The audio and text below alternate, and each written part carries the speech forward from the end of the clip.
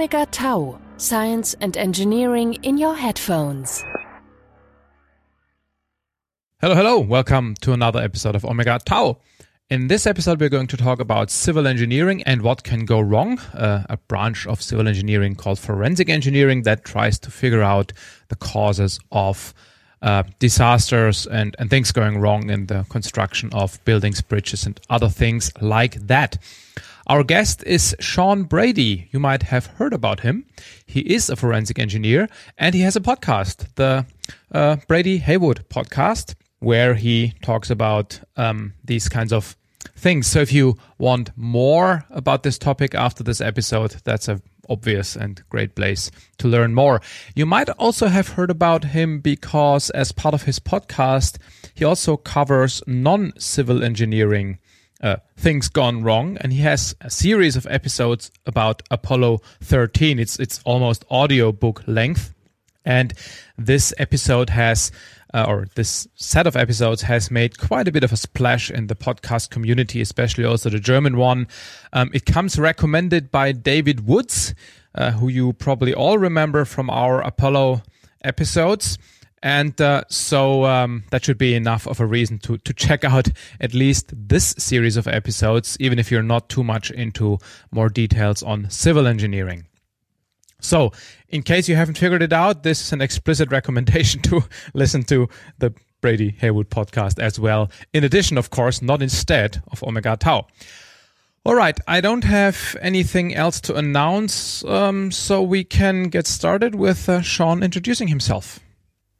Yeah, so my name is Dr. Sean Brady. I'm a structural engineer, but really for the last 9 years, I've just purely practiced in the area of forensic structural engineering. So I essentially investigate when structures fall down and why, and not even when they fall down, but when they get sort of major defects that cost a lot of money to fix. I go in and try and work out what actually caused the failure or caused the defect. Mm-hmm. And today you're going to tell us a little bit about how you do that. Yeah. So I'm talking to you in Brisbane. Well, I'm not in Brisbane, but you are, right? Yes. So, but you don't sound very Australian. No.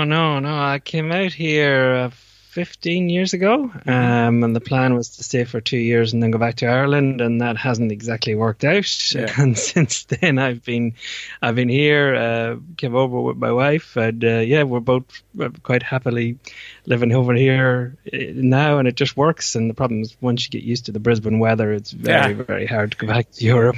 Yes, that's when it gets a little tough. Yeah, I was putting you, in terms of your kind of accent, I was putting you to Ireland, so I was just trying to confirm whether that was true. All right. Yeah, grew up in the middle of Ireland and then did about 9 years in Dublin before I moved to Brisbane, so yeah. Okay, cool.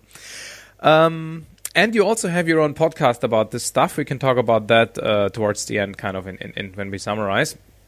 And that's how I got to know you, because I was listening to this podcast. All right, so we're talking mostly about civil engineering today, right? Although I guess forensic engineering, finding out what caused a failure, can also be potentially used in other disciplines. Yeah, I mean, you find it pretty much in most disciplines, and I suppose I would say that I'm a forensic structural engineer specifically. So I tend to deal with purely structural things, even though it gets on the border of geotech and soil stuff quite a lot.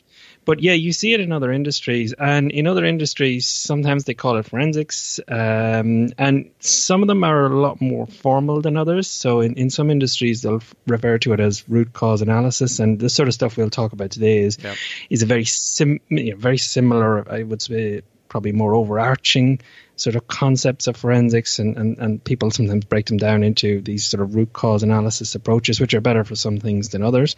But yeah, you see it in most areas of engineering. Some areas are better than others, and you see it across all professions. They don't call it forensics per se, but some professions are a lot better than others at trying to figure out what caused their failures and what actually went wrong in their industries.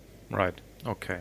So then I guess we should start by talking a little bit about structural engineering as a discipline. First, we haven't had actually many episodes on that, and I guess we have to understand the process of building to some degree before we can understand the process of understanding the failure of something that had been built before. Yeah. So how would you define structural engineering?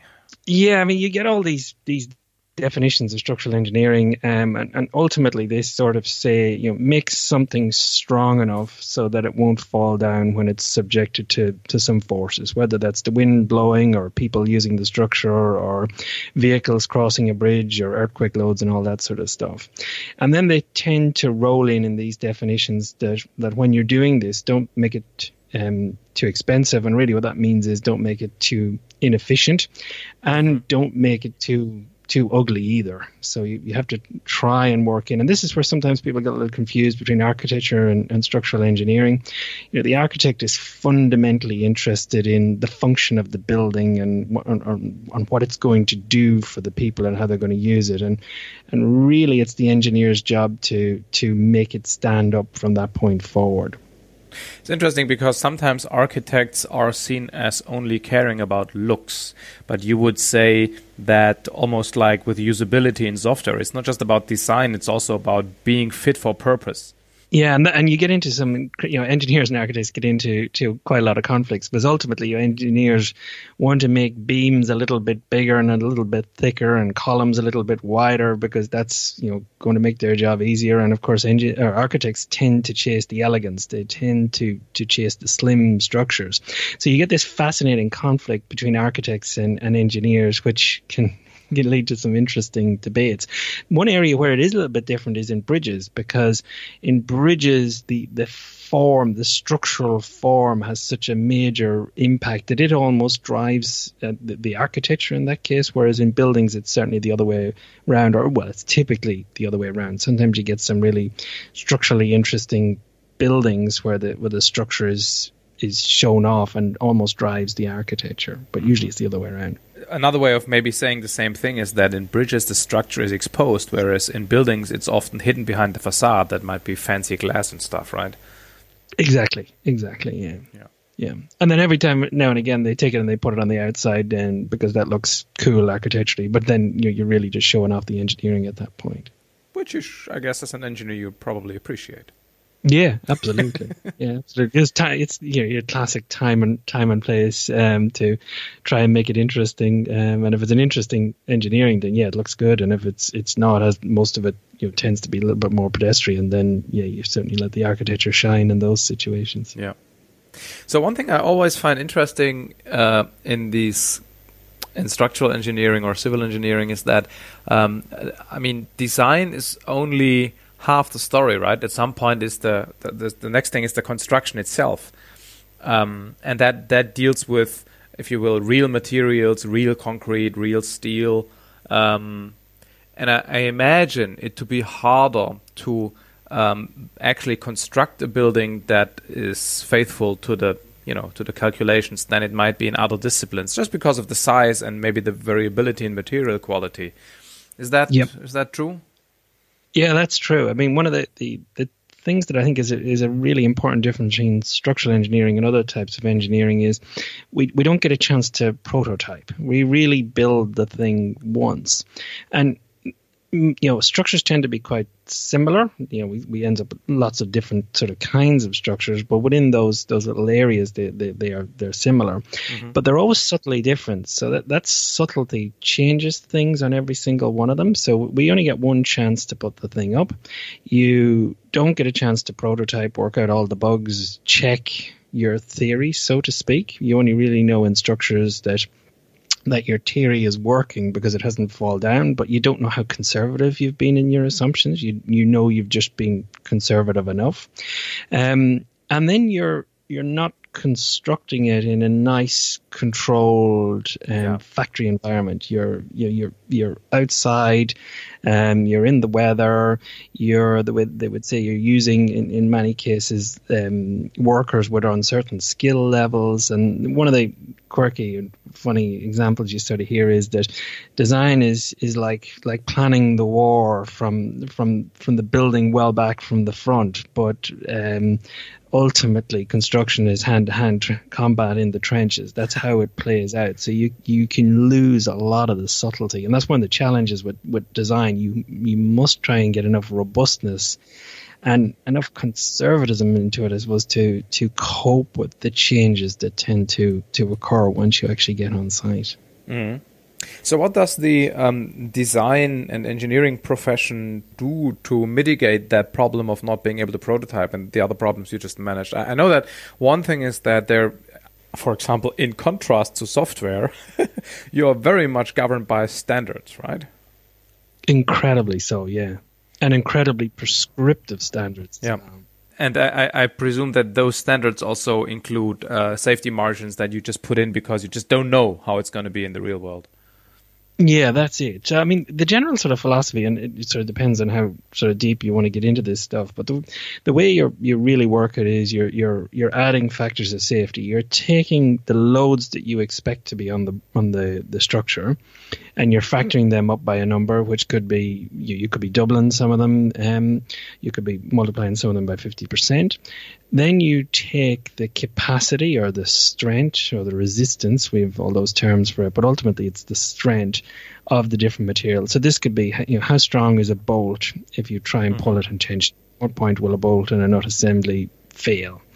And what you do is you factor that down. So and different codes do it in different ways. Euro codes use partial factors. The Australian codes use capacity reduction factors. But you basically say, I don't really have that much strength. I've only maybe got 90% of that strength or 50% of that strength. So what you're doing there is you're factoring the loads up. You're assuming they're bigger than they really are. You're factoring the strengths down. So you're assuming they're smaller than they are. And ultimately, for each of the elements in the building, what you're checking and making sure is that those factored loads are lower than those factored capacities. That's pretty much what you're after. Yeah. I remember when I was studying, I had this one subject. It was called Bauelemente. So it was basically about building, civil engineering. We were like more or less constructing ships and stuff because the professor was from the north of Germany. Yep. And so I remember one afternoon, like we had this on Wednesday evening, like 4 hours on block, and we were like doing this huge calculation, like how thick should a bunch of screws be or bolts that would be kind of this really critical thing in the ship that basically would hold the ship together. And we literally calculated for hours. And then in the end, basically there was some kind of number that came out. And then the guy said, well, but you see, this is really, really a crucial screw. And, we're building ships. We're not building aircraft. Weight really doesn't matter. So let's just use the biggest one we have. And I thought, well, great. After hours of stupid calculations, we just guessed the biggest one. I thought this was funny. That can be structural engineering exactly. There's a wonderful quote, and it basically, I've got it here. It says, the structural engineering is the art and science of molding materials we do not fully understand into shapes we cannot precisely analyze to resist forces we cannot accurately predict, all in such a way that the society at large is given no reason to suspect the extent of our ignorance. Yes. And that just sums up structural engineering. Yes. I'm just thinking about phrasing that in software, right? It's the art and science of molding technologies we don't fully understand into programs whose requirements we don't know, and so on. So it's exactly. It might be more similar to other domains than it might seem.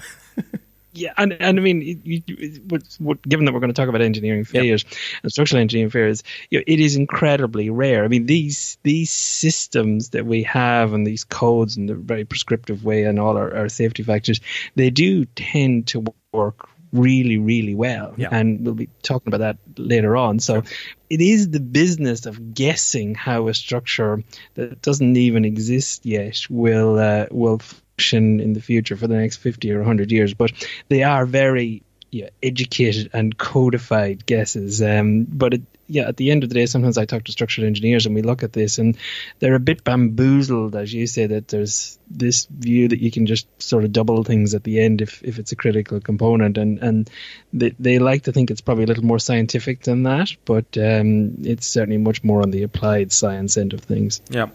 Well, it is also an interesting contrast to aviation, where, for example, weight is a much, much more important factor than in buildings or ships, right? It has a much more direct economic impact. So there, it's much more important. Well, it has a bigger benefit if you calculate more precisely. Exactly, and the other thing you roll into that is you're going to build this building once, right? If a client said, "I want 300 of these buildings from you," then you might take a very different approach. Then you might say, well, let's do some prototyping and breaking some things, because there's going to be real value in understanding those things when we go forward. Yeah, right. So then before we move on to failures, in addition to following the standard and experience and calculations, what other, if you will, tools does the structural engineer use? How much of, computer-based simulation is going on? And like, for example, CAD programs, which don't just basically manage the shape of things, but also maybe calculate strength requirements. Is that going on? That's going on, yeah. I mean, you get a huge level of computerization, which causes, results in a lot of good things and results in some bad things as well. But I mean, fundamentally, what's happening if we get into the sort of the nuts and bolts of just the technical engineering, you're making assumptions about all the loads that are going to be on your structure that doesn't exist yet, and most of that comes from the code. So that's, again, very prescriptive. You'll assume all these loads that it tells you to assume. Code, you mean, is the building code, the standards you have to follow? The standard, whether it's a Euro code or an Australian code or an American code, and they are incredibly prescriptive in terms of, they will tell you that this is the floor load you have in this type of building, and you just go and assume that, and you move on. Yeah. So you start off with all these loads that you're applying to the macro structure. So you're applying the floor loads to the floor, the wind loads, all that sort of stuff. The same then goes for the strength side in the individual components. So the code tends to be quite prescriptive as well on how strong concrete is and how strong a certain beam with a certain amount of steel is in it for reinforced concrete. So you can calculate all that out pretty closely with the code. So now what you've got the sort of overall loads in the building. You've got which comes from the standards. You've got the capacity of all these little bits that are in the building. The real trick then in the middle is what the engineers would tend to call the analysis phase, which is how do you get from these sort of global loads on your building down to the level of the loads in each column, each beam, each slab, each connection. And that's where a lot of the software comes in. So they use the software, which will essentially work out the load paths from all the loads flowing through the building. It'll work out essentially how stressed everything is. And then a lot of those programs do actually match up with design programs, which will actually go and calculate the amount of steel you need or the amount of bolts you need and all that sort of stuff. So to varying degrees, depending on the complexity of the structures you're working with and the design firm that you work for works with, you'll see different levels of sophistication in that, but the use of computers is just widespread for that sort of analysis. Okay. All right, so let's move slowly towards failures. I would suspect that one cause of failures, if we just enumerate what can go wrong, right? Yeah. Then I guess making a mistake in these calculations, making a design error is like one cause potentially. Yeah. So if we leave bridges out of it for the moment, it's interesting when we go and we look at the causes of design errors particularly, but certainly messing up the calculations is really one of the biggest, and it's in that middle place where they mess it up. So it's the loads that are prescribed in the standards that you have to assume they're pretty good. The capacities that you are prescribed in the standards in terms of strength are really good. It's actually that middle piece of doing the analysis and converting those global loads into local loads in all the beams and columns. That's where things really go wrong. And you could be talking about 40% of failures are caused by 40%. Well, let me say it this way: 40% of failure. It depends on which study you look at, but sort of 40% of failures can be caused by design errors, and those design errors can just be messing up the calculations in that analysis phase. Mm-hmm. Okay, that's a significant number. It's a significant number, yeah, and what it's saying is that it's human error. We're either, it's flowing right through. It's people are using the tools and getting things wrong, and that's where a lot of these design errors are coming from. Yeah, I'll have some comments about human-caused errors. I'll get back to that later. Yeah, I know. Okay, so but just to look at other causes, material deficiencies. I could imagine there is such a thing as low-grade concrete or low-grade steel that doesn't actually carry the load that the code suggests it would carry, despite the margins. Yeah, that can be an issue. And it's I mean, if you sort of step back, it tends to, and again, it differs from study to study, but what you tend to see is it's almost 50% of failures, 50% by design, 50% by construction. Mm-hmm. The material ones tend to be very low. They can be down in the percents. So this concept of dodgy material causing a problem isn't as common as we probably would think. Now, the interesting thing is if you sit in a room full of structural engineers and you tell them what worries them, or ask them what worries them, they'll tell you that dodgy materials, steel that hasn't got the right strength, bolts that haven't got the right strength, concrete that hasn't got the right, they're the things that worry them. But the stats and failures show that that's not really the case. But you get into this chicken and egg saying, you know, are those so low because we worry so much and we police them so tightly and we can take steel samples and test them? So is it a chicken and egg? Is it because we're so worried about it that they're low? Is it because they're low because we can actually test for them? They're much easier to test those things than test whether an analysis model is right. So yeah, it's about 50-50 design construction with a little bit of materials thrown in. Okay. Yeah, I mean, the material thing is usually mass produced, right? The bolts or screws or even the concrete, that's something you, as you say, the process is much more easy to manage and observe and validate. So I guess, yeah, that's probably why it's a low rate. Yep. Exactly. And certain industries seem to be worse and certain industries seems to be better from design and construction. So it does jump around a little bit. But if you sort of put all the stuff together, you find that the designers and constructors tend to be equal offenders in this. Mm-hmm. So 50-50 plus a little bit is almost 100%. Where would operations and maintenance errors go? Because I'm sure that's an issue. Yeah, I mean, in structures, they tend to drop down. I mean, we are seeing those certainly maintenance issues becoming a bigger problem in bigger structures and certainly in bridges, you know, deterioration because these things are outside and they're fully exposed and they tend to get abused a lot. That tends to be a bigger problem there.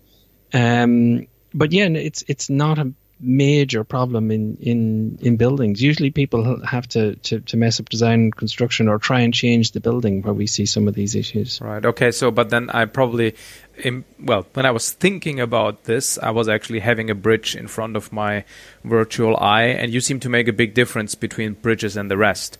We already kind of alluded to this before because the structure is exposed and not hidden, and so you're implying that there is more maintenance that can go wrong in bridges. Well, bridges are really different. And when you go and look at the statistics for bridges, you find all these different causes. And, you know, one of the best, and they do differ a little bit over the world. But that seems to be more related to countries that have big stocks of existing bridges versus countries that are building bridges really, really quickly in short spaces of time in more developing places. But if you go to the US and you look at some of their studies, the really interesting thing you find is that the number one thing that knocks bridges down is hydraulic actions. So these are floods and they're also scour. So scour is when I'm not sure how many people are with scour, but if you take something and you drop a structure like the pier of a bridge down in the middle of moving water, whether that's in a tidal estuary or in a moving river, then what happens is you get all these little eddies and swirls in the water around the base of the structure, and that actually can, depending on the circumstances, have the effect of digging out the structure. It digs out the foundation, the pier, and it falls down. So that hydraulic action of about 53% of failures happens because of hydraulics, which is flood and scour. So that's a major cause of failure. And certainly other studies would say that about half the bridges that fall down because of scour, which is interesting. But you sort of say, well, why? How can that be so bad? And then this sort of starts driving us back to, well, it's under the water, so it's hard to see. It's expensive to inspect. Those seem to be the drivers that prevent us catching these scour failures particularly. Mm-hmm. And then when you move away from hydraulics, you drop a long way. So you drop from that 53% down to about 11%, and you find a bunch of causes there. Collisions comes in at around 12%. Mm-hmm. Overloaded bridges. So this is both collisions from road and train, but also collisions from barges hitting piers beneath as well. So that's coming in at around 12%. Then overloading comes in after that at around 9%. So this is vehicles that are too heavy crossing the bridge. So if you add all that up, you find that about 74% of bridge failures, going by this study, are caused by what you'd say are outside influences, hydraulics, collisions, and overloads. And it's only then really moved to deterioration, which is around 9%. Okay, so deterioration is the classical we just didn't have money to fix the potholes quote problem. I know it's not about potholes. Yeah, that's pretty much it. The money is not being spent on maintaining these bridges, and it costs a lot. And depending on different bridges have different problems. It takes a lot of money to inspect bridges, to check for issues. Because bridges are used all the time, to close a bridge is a big deal. Actually, doing maintenance on bridges is a problem. And some of the stats are crazy. Like the 2017 infrastructure report card from the US, they've got 600,000 bridges. And in terms of structurally deficient ones, the report card says that they've got about 9% are structurally deficient. So that's 56,000 odd bridges that are classed as structurally deficient in the US. Wow. Okay, that's indeed a big number. It's a big number, yeah. Where would you put? There are a couple of famous examples of bridges collapsing because of dynamic wind action, basically, right? Resonance. In which category would you put that? Oh, that's the main one where that was the problem was in the Tacoma Narrows Bridge, which everyone has seen. Apparently, before 9/11, it was the most watched footage of a structural failure ever. But it collapsed. It was a suspension bridge in the US, 1940, I think, and it collapsed due to dynamic wind actions. Where just the dynamic nature of the winds that were there excited the bridge and started it galloping, essentially. Mm-hmm. So it started to vibrate up and down. They called it galloping Gertie. And then one day it started to twist. So it started to get this torsional vibration. And that was ultimately what tore it apart and collapsed it in the river. And the interesting thing there was that, as far as I know, the designers of the bridge, so it was a designer in the sense that the bridge wasn't designed to cope with dynamic wind actions, but they weren't found negligent. And the reason they weren't was that no other bridge engineer working at the time could have been expected to assume that dynamic wind actions were a problem. So that's basically an example of unknown unknowns. So we just didn't know that this would be a problem. Exactly. Mm-hmm. But there's a funny twist in that tale as well that goes all the way back to the Brooklyn Bridge. And that has always been, even in the engineering community, the structural engineering community, people have always had the view of that was the first bridge, Tacoma Narrows, that failed due to dynamic wind actions, and look at all the good things that happened after that. We started to do wind tunnel testing, we started to really understand the nature of wind, and that's why we're able to build even taller buildings and bigger bridges now. And there's there's a huge element of truth to that as well. But the fascinating thing is that it turned out about 100 years before, in the early 1800s, that dynamic wind actions were knocking suspension bridges in the US. And when John Roebling came along to build the Brooklyn Bridge, which was in the late 1800s, he knew this was going to be a huge problem. So here he was building this massive bridge in Brooklyn. Dynamic wind actions were going to be a huge issue. What was he going to do? So what he did was he put these stiffening trusses across the bridge. So they're just steel members that make this nice truss shape, and they go from one end to the other. And there's 4 of them on the bridge. And if you pull up a photo of the bridge, you can see them quite clearly just on the roadway level. The problem was he did a stunning job at dealing with the issue. And they said basically that every bridge engineer that came after him, once they put their stiffening trusses on the bridge, it was fine. Dynamic wind actions wasn't a problem. By the time he got to Tacoma Narrows, over 40 years later, they basically said that an entire generation of bridge engineers had forgot the significance and the danger of these dynamic wind actions. Not only had they forgotten that, they'd also forgotten why the stiffening trusses were on the bridge in the first place. And of course, then the drive to make these bridges more elegant and look nicer meant that people said, well, why is that stiffening truss there? I don't like it. It's not elegant looking. So they made it smaller and smaller. And you can actually see suspension bridge development from the Brooklyn Bridge. These are getting smaller. And then on Tacoma, they actually took them off. There was just girders on the side of the bridge. And once they were taken off, you basically had a bridge that wasn't that stiff anymore. There's an interesting side to that as well, which is that bridge engineers weren't expected to understand dynamic wind actions, but apparently this is the myth, whether it ever happened. But the myth is that they showed the design to some aeronautical engineers who basically said, we know exactly what would happen with that. It'll flap around in the air. So it's interesting. We have the knowledge in engineering, but sometimes it gets siloed in different places. Yeah. Yes. So this is basically where you are basically telling a story where it was a human failure or somebody made a mistake. It's not a technical issue, right? It's and this is this whole concept of, I suppose, human factors and technical factors and how they go together. And I suppose the way I've started to view it over the years is that you look at these structural failures and there's always a technical cause of that failure. Something technically went wrong or a set of technical circumstances eventuated which resulted in the failure.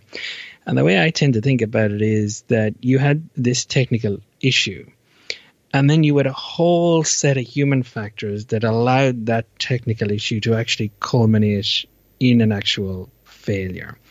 And the failures we avoid are the ones where those technical issues are caught along the way. So in all of these big failures with these big technical issues, there were many chances, and there's usually loads of warnings that tell you this failure is actually on the way, and they're usually just ignored and not dealt with. So, okay, so I think this is a really interesting discussion to have. So let's for the moment go, and I don't disagree, but I think it's. The thing is, yes. I mean, I hear this in software also all the time, and generally when you notice that systems are, for example, like airplanes, right? So the pilot made a mistake. Well, but then the next guy says, well, yeah, the pilot made a mistake, but it seems like the system had been designed in a way where it didn't catch the pilot's mistake. So it's the system's fault. Well, but then, of course, the system has been designed by people. So those people who designed the system made a mistake. Well, then you say, well, but those people are embedded in an organization, right? And that organization has a process. And so the process wasn't shaped so that they were unable to detect the mistake in the system they were designing. And so for me, the question of whether sometimes there are obvious things, right? Like if a train driver drives across a red signal, and assuming there weren't systems that would stop them. But still, I mean, isn't the question whether something is a human error, isn't that a matter of scope? Like, if we look at the whole planet, it's by definition a human error because animals probably aren't involved. So, I mean, I'm a little bit cynical, but still, I find it very hard to pin down this difference. Yeah, no, there's a sliding scale, isn't there? Yes. You know, at one end you've got the human who does something remarkably stupid, and then at the other end of the system you've got a system that's just really badly designed in terms of the human having to use it and almost begging for something to happen. And you know, reality is probably somewhere in between. I mean, I think what's interesting in the structural, and you get this in, it changes in different things. But if you set up a system, whether it's software or a contract to how you're going to deliver something, if you set it up in a way that we know is counterintuitive to how human beings work, and what we see from all the behavioral science is that humans, not only make mistakes, but they're almost predictable in the way they'll go and make these mistakes. Yep. And if you set up a system in a way that, blatantly disregards that or goes against human nature, then I think at that point I'm assigning a little more blame towards the system design than I am to the human. And we see examples of that. The Virgin Galactic crash a while back was blamed on human error, but there was no safety system in place to prevent the pilot doing what the pilot actually did. And I suppose I'm a big fan of the thing that humans will make mistakes. That's inevitable. And if we can design our systems to catch those mistakes, that's the best chance we have. I mean, one of the really interesting things about structures is you sort of say to engineers, why did things fall down? And they say, oh, well, because it's a difficult world and it's a crazy world and it's a complicated world, and buildings are complicated, and when you put them up, you've got all these complicated things attacking your building. How, the wind and the earthquakes, how are you going to put all that together? And what you find with most of the failures, and again, varies with studies, but 95% of the failures were people making a mistake using the standards. So 5% were the situation that the standards never anticipated. So they're the Tacoma Narrows bridges. We call them the unimaginables, where no one actually worked out. Yeah, this could be a problem. But then that means that 95% of the failures are actually caused by us misusing the actual system that we have, and that really is just pure human error. And then we go and we misuse it in very. Designers tend to misuse it in the same way. Contractors tend to misuse it in the same way when they're constructing. So it's an interesting argument. Look, I see where you're coming from. And because the thing is, if you say, okay, let's design the system so it can't be misused or it's harder to misuse, right? Yes. Then there's for this to work, there are two requirements. One is we have to, in some sense, expect the kinds of misuses people might do. Right? Yep. And the example of Spaceship One, it's almost akin to a driver pulling the handbrake at 200 kilometers on a German autobahn. So it's maybe fair to assume that a qualified test pilot wouldn't, and so you're not adding a safety mechanism, right? And, yes. And the other thing is, the more of these safeguards you build or add, the higher the likelihood that they will be annoying in the case when you don't make a mistake, which decreases usability. I mean, that's the whole safety versus convenience argument that you have in internet, security versus convenience, right? Yeah. And also it leads to complacence, right? If the thing asks you, are you sure, every time, you'll just shut up and press yes. So I think it's a really tough challenge. I agree. I absolutely agree, and I'm certainly not trying to simplify it, beyond belief. Yeah, and I take what you're saying, Marcus. I'm not arguing with you, right? I'm just trying to point these things out as something that is really unobvious to do. In hindsight, it's always clear, but yes. Well, and I think the other thing that flows into this as well, which we see from certainly the whole automation side and human factors, is that and it's come back to your point of we have to anticipate how they'll misuse the system. But the very fact that we introduce a system makes people just behave in different ways, and sometimes really counterintuitive and strange ways, like drop new software in or drop new way of building in. People do strange and unanticipated things around it. What I think is really interesting then, though, is particularly in structures, we tend to get a lot of warning signs. When you could do these failure investigations and you come back and you look at stuff, you sort of say, how did people make the range of technical decisions that they made? I mean, it was obvious we've got a problem here. The reality is the people at the time were just busy focusing on delivering the project, and time pressure was high, and they were relying on their expertise and the way they do things and just trying to get it done. So we certainly have these situations where we're able to sort of put our hands on our ears and tune out the warning signs and say they don't apply to us in this situation. Yeah. So what are the reasons for some of the human mistakes where it's kind of more or less obvious that it's a human mistake because, for example, they didn't comply to an established process, right? I mean, if you clearly violate the standard, the code, and it's not even in a rare corner that nobody knows, then that is obvious, blamable on human causes, I would say. So what are some of the reasons? Is it people being, I don't know, macho? I don't need this standard. I know what I'm doing. Is that one of them? Yeah, you certainly get all of that sort of flows into it. I mean, and the sort of ones that we hear in not only in engineering but in all professions, and most people will have heard about this. Anything that sort of breaks down rational thinking and breaks down communication between people causes problems. So you got your anti-authority, people saying the rules don't apply to me or don't apply to this special situation I'm in. You get the impulsiveness, which is, hurry up, let's just get this done. Which when time pressure's on in construction projects, you can imagine that. You definitely get the macho, like you talked about. This is how the big boys do it. You get invulnerability, where people say, and I find engineers do this a lot, structural engineers do this a hell of a lot.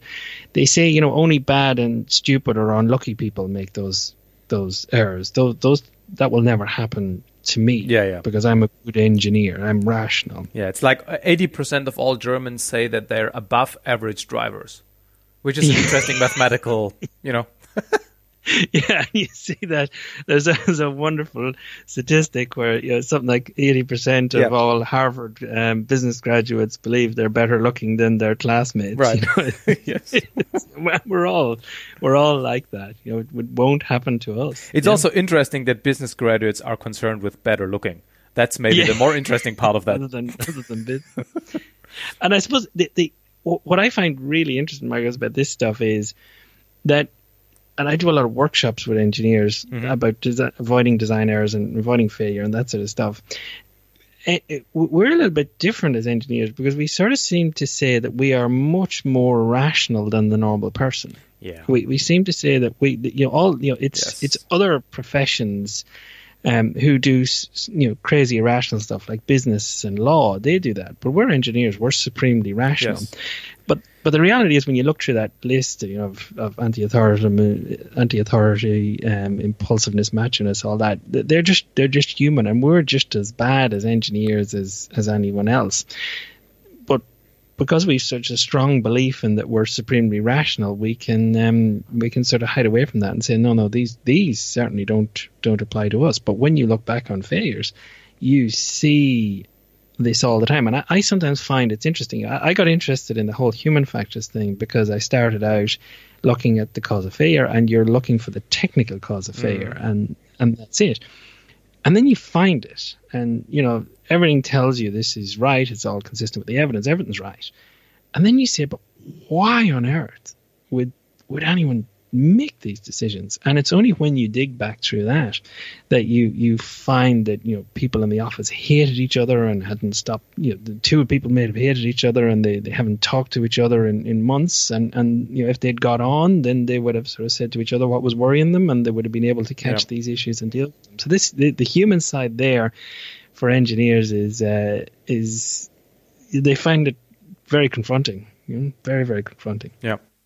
Let me try one last defense in my attempt in my defense of fellow humans. And I'm not attacking. No, I know. I'm just making fun of you. So here is something I've observed a lot in the, let's say, systems engineering industry here in Germany. So there is, for example, the concern for safety or quality, right? We have to build safe cars or high quality, whatever. And so as a consequence of that, management or some, chief safety and quality people put in a process.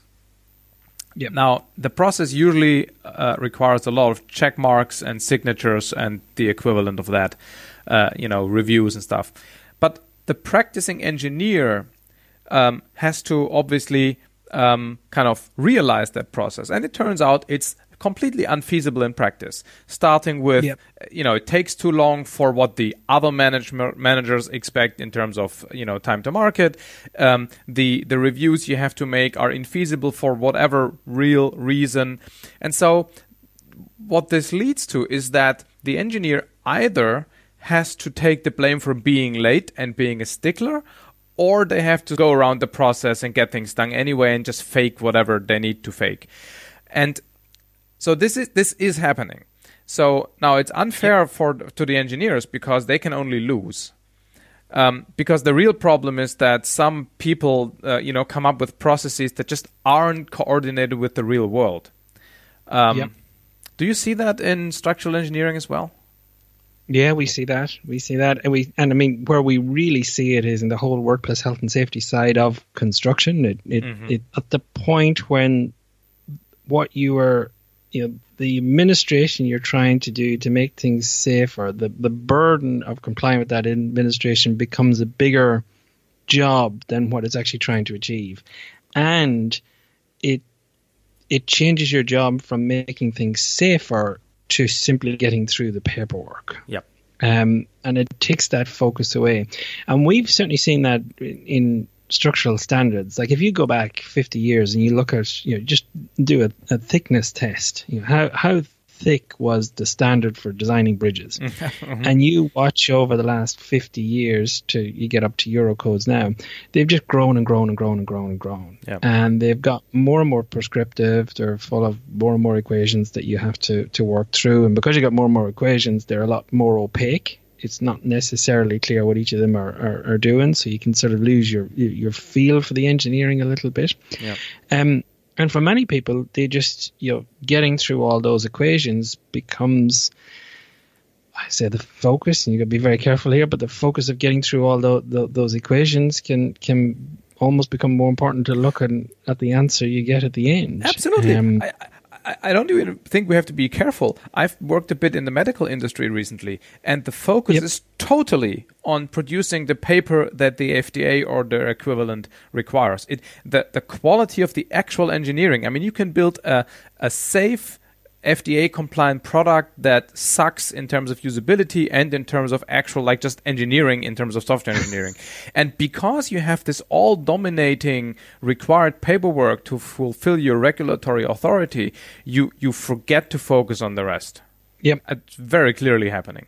Yep. And if you go, a classic sort of tie-in with this is if you go to steel structures, the main way overwhelmingly steel structures fall down in the real world is what we would call global stability. So it's each beam and column are fine in and of themselves, but the whole structure twists and wobbles and falls over. And that is exactly what you're talking about, because what we as engineers do is we take this structure and we break it up into all the little pieces. And then we apply the code to all the little pieces, the columns, the beams, and we get all that right. And we're very good at training engineers to get that right. But the problem is it's a much more intuitive, holistic job to stand back and look at global stability in the structure to know whether it's right. And it's a really hard skill to teach because it's almost an intuitive. You really have to understand how structures work before you can look at a structure and say that just looks wrong to me from a global stability perspective. And this is exactly what we talk to engineers about, is the minute you lose the holistic feel of that structure, you're in trouble because you could miss an overarching behavior because you're way too down in the actual detail. Yep. So when we talked about human causes of errors a moment ago, when we talked about macho and anti-authority and resignation, no, but it doesn't matter anyway, kind of stuff. That is all stuff that is basically on the level of one person. When you say human errors are a cause of many failures, do you distinguish between human as in single person and human in terms of the organization as a whole? Emergent behavior kind of problems? No, we tend to bundle all of them in together. I certainly tend to bundle all of them in together. Okay. because the I suppose you say, those personal ones that are specific to individual ones, they just spread out among teams, they spread out among organizations. Some of them, some of those qualities like impulsiveness, matchiness, they can be almost organizational culture issues as much as anything else. Yeah, I think for me it's about sort of saying, here, this is clearly a technical issue, and then everything else surrounds that is the organization, the people, the culture, all of that sort of stuff that, and the tools and the processes, and how do we use all that to catch these errors or catch these problems before they become a big problem. Yeah. I mean, this notion of organizational forgetfulness, when you talked about basically the effect of the wind loading before, basically, or of the stiffness of the bridge, basically the community, well, it's not one organization, but the community kind of forgot it over the years. That's not big. I don't know. That's not because a particular engineer who built the bridge was impulsive or forgetful, right? So it's a different quality. I see that what you're saying is it's like different from technical, and so everything else needs to be addressed with human means. But still, it feels to me quite different. I think it is, yeah, and I think you're quite right about that, and it is. And even when we get to this sort of forgetfulness, it's. I mean, that's almost like your historical, technical forgetfulness of the profession sort of crept in the Tacoma case. But we're seeing, what's really interesting, we're seeing now what's called corporate memory loss among organizations now, where it used to be we engineers went and worked for, I mean, it depends on what country you're talking about here, but certainly in Australia and Ireland and the UK, engineers went and worked for one government department or one company for 30 years, and then they retired. And all that corporate knowledge stayed inside their heads. What we're seeing now is engineers are jumping around, structural engineers are jumping around jobs much, much quicker. And if that information they have in their head isn't nailed down within the organization, then these organizations, seem to show that they can lose it really easy. It's very, very fragile. And this is becoming now a bigger issue for companies with lots of assets, or government departments like roads authorities with lots of assets. And there's the really famous failure of a viaduct carrying train lines in Ireland in the last 10 years. I think it was 2009, where, going back to the scour issue, this was a viaduct crossing an estuary. There was huge scour issues for 150 years. The bridge was around from 1850. They used to have to go and dump stones over the side and rocks over the side to replace the material that was being dug out by these scour forces. And this went on for 150 years. Then the bridge falls down, and it turns out it was scour. When they went and investigated, how would it be scour? With this 150-year legacy of knowing there was a scour issue and actively managing this scour issue, it sort of turned out it was never written down anywhere. Mm-hmm. And the engineers who were in charge of the bridge had none of this historical knowledge, because it seemed that the people who worked in the organization for the 150 years, this was such a known problem that no one sort of thought to write it down. And it certainly wasn't available for the engineers who were trying to manage it at the time. So this has become a bigger problem, which is quite different to the Tacoma one. It's almost a problem of filing. Yep. Like many structural failures, it can get to the mundane quickly.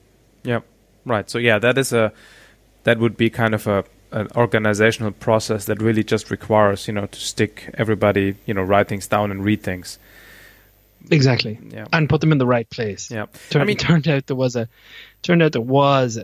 scour report had been written about 12 years before the failure, which did identify the significant scour risk and said that one pier 4, which was the actual one that collapsed, that it needed attention sooner rather than later. But that ended up being put in a box, I think, and it wasn't filed where the engineers could actually.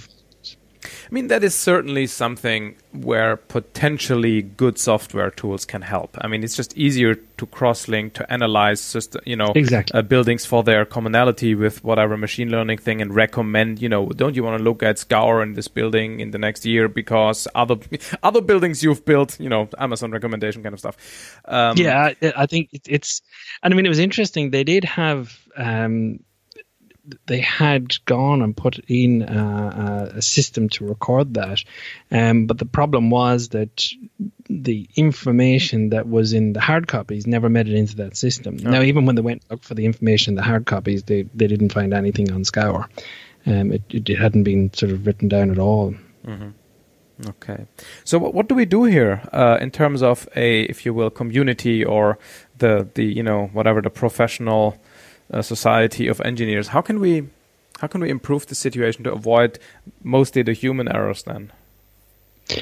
There's a few things. I mean, that one of the key things is you talk about failures and you make people aware of why they happened and what caused them. And we structural engineers have a weird relationship with that. We don't necessarily tend to be very good at learning the lessons from failure. And there's a number of reasons. Things fall down. It makes the news. We as engineers say that's not good. I wonder what caused that technically. And then these jobs go all legal. All the information gets shut down. Maybe a year later, a failure report does come out from an official body like the National Transportation Safety Board in the US, and many engineers have sort of forgotten about the failure at about that time. And it's interesting when you ask engineers, we do this in the workshop, what caused these famous failures, which happened in the last 10 years or so. Most people all over the world struggle with that, mm-hmm. which surprised me. So there's this concept that they have in the US called failure literacy, which is, how aware are we as a profession of the failures and things that have gone wrong? And the answer is we're not very good. We could do a whole lot better there. And as long as we don't, we think failures happen to other people. Mm-hmm. The other thing is that, failures happen for really mundane reasons. The filing that we talked about, people just getting the calculations wrong. And the consequences are serious, but they're trivial. And it's trying to get a handle on that. That's really important. Checking is really important. And there's lots of different types of checking you can do to check your work. You should have a healthy fear and disrespect for computer modeling software. Most engineers don't. They have incredible faith in computer modeling software, but your software gets things wrong all the time. And many reasons why engineers putting in the wrong information, not understanding the limitations of it, not understanding the output of it.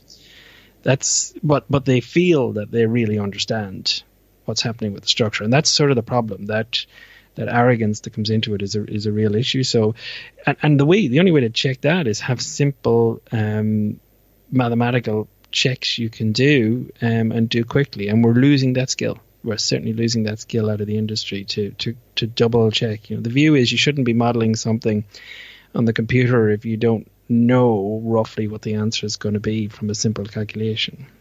But we're basically not seeing a kind of plausibility checking. And you need that plausibility check, yeah. If you can't do it by hand, you shouldn't be doing it on the computer, because if you've no way, we call it the decimal point check. Just make sure the order of magnitude check. Just make sure the decimal point's in the right place in your answer. Mm-hmm. They're the sort of things. And I'm a big fan of the whole James Reason Swiss cheese model. That ultimately, for things to cause failures, you have to create this design or construction error, and then you've got all these layers of protection to stop that actually resulting in catastrophe, and you have to use those layers as sensibly as you can.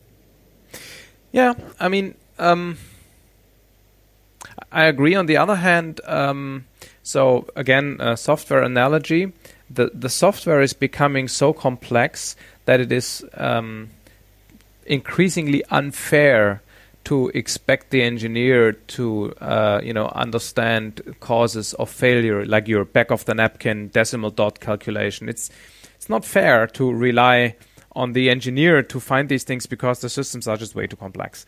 And so one trend, admittedly a very slow one in software engineering, is that you build software in a way where you kind of prove that certain things can't happen, and you kind of have other software systems checking each other And then you do, the usual redundancy approach. You make sure these two systems aren't developed by the same group, so you don't have common cause errors and stuff like that. Mm-hmm. So what I'm trying to get at is, like, instead of requiring the engineer to check the computer by doing a manual calculation, another approach might be to have a colleague engineer to use a different software package. That definitely happens. What you lose, though, which I think is really important in the structural stuff, is if you're going to do a simple calculation, and most of these calculations are very simple that you can do, it forces you to make some assumptions about how you think the structure is working. It forces you to think about the structure in a macro sense. Yep. and say, okay, well, how will I do a manual calculation here to check roughly this is right? That process of forcing your head through that to come up with a simple manual calculation, that's incredibly powerful, because you're actually thinking about the structure again. Mm-hmm. You're back up out of the detail and you're in the macro. And I think that's the real advantage with that. It forces you to understand what's really important in the structure and what's really going to drive the design. Yeah, at the very least, this makes sure that your model that you have the computer calculate in detail has all the relevant inputs. Because, I mean, if you build a wrong model, then, problem. You got a problem, yeah. And I mean, I will always do a lot of modeling in the forensic side of things where you're trying to work out how something fell down. And there's always a way to do a number of reasonably simple calculations and build different levels of complexity into the model to actually make sure that the answer you're getting is right. But what we see with engineers, and it's a real issue, is that you give them these complicated software packages to use, they start using them, then they build the model, the first attempt at the model, and the model doesn't sort of run, and then you have to tweak things and change things to make the model work. And suddenly it moves away from, you're only using the model to get a structural answer. But suddenly the job sort of morphs into you're trying to get the model working. And then the model will spit out an answer. They'll say, great, I'm done. They'll go into the chief engineer's office, and the chief engineer will say, this is rubbish. What have you even looked at these results? Yeah. And the answer is probably not, because the focus has changed from getting the results and making sure they're right to actually getting the model running. So we certainly have that issue in our profession as well. Yeah. I had that yesterday. Literally. I was trying to simulate a damped pendulum differential equation numerically with Mathematica. And I hadn't done anything with Mathematica for 20 years, but I roughly knew. And so I put it in. Basically, I copied the equation from Wikipedia, right? And it didn't work. Yep. Turns out I got a sign wrong. Yep. But basically, I just simplified and switched signs until the result looked sensible. So I basically got the model to work. And so I had exactly that experience. Yeah, and it's human nature. It's just like it's what we do as human beings. But so good that you use this word human nature, because that is my kind of ultimate philosophical question before we get to the actual work of a forensic engineer. At which point are we actually colliding with human nature? I mean, people are to a degree lazy. They are to a degree angry, potentially, to a coworker, or they have a bad day because the day before, whatever, somebody told them they have cancer, whatever, right? So at what point do we have to accept a certain failure rate because it's a consequence of human nature, and we just basically can't do anything about it without incurring undue cost in terms of process and overhead? Yeah, I mean, I think you have to start. All the psychologists tell us, and all the, if you look at failures and business failures, medicine failure across the board, humans are fallible. Yep. We will stuff up, even the best of us. And if you can at least try and build a system that expects that, anticipates it, then you've got some chance of catching it. Then we have the systems which are the other extreme. And I will always sort of say this, I spend a lot of time around lawyers because I'm doing forensic stuff, that, the way you set up a contract, the way you decide how different parties, the designer, the contractor, the owner, the subcontractors, how they're going to talk to each other, function with each other, interact with each other. When you decide those things, you're having a major impact on how that project is going to be run. And if you put stuff in that contract that is fundamentally different to human nature and the way we humans go about designing and building things, then you can expect trouble because you're in direct conflict to that. And we have this fascinating issue where when we set up construction contracts, one of the key things lawyers tend to do, and I'm not passionate at all because it's their job, is to move risk away from their client to someone else. Yeah. And what we see is that the minute you move risk from someone who can manage that risk to a party that can't manage that risk, then two things happen. One, the party that can't manage the risk obviously doesn't manage the risk, but the party who could manage the risk, who's shifted it legally, tends not to manage the risk. So now you've got a risk in the middle of this big construction project that nobody can manage. Yeah. And it's interesting, if you talk to the lawyers, they will tend to say, well, we've managed the risk. We've managed the lawyer risk, has, yes.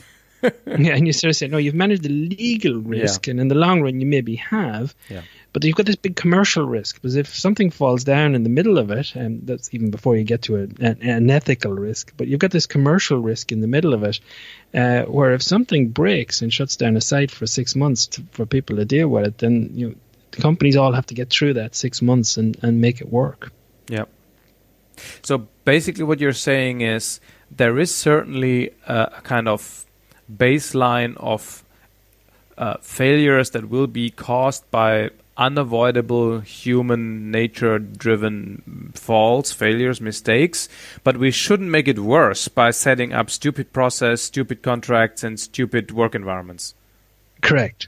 And even you can go even further than that. You can say, even if we set it up as best we can, we're still going to get human issues. Yep. But our job then is to say, right, well, what do we do to stop those human issues actually, or those technical issues, turning into collapses? And there's some really fascinating research done out of Denmark by a guy called Karl Turl. I'm sure I'm not pronouncing that correctly, but he did a wonderful PhD at the University of Delft, and he looked at all this sort of stuff in the context of failures.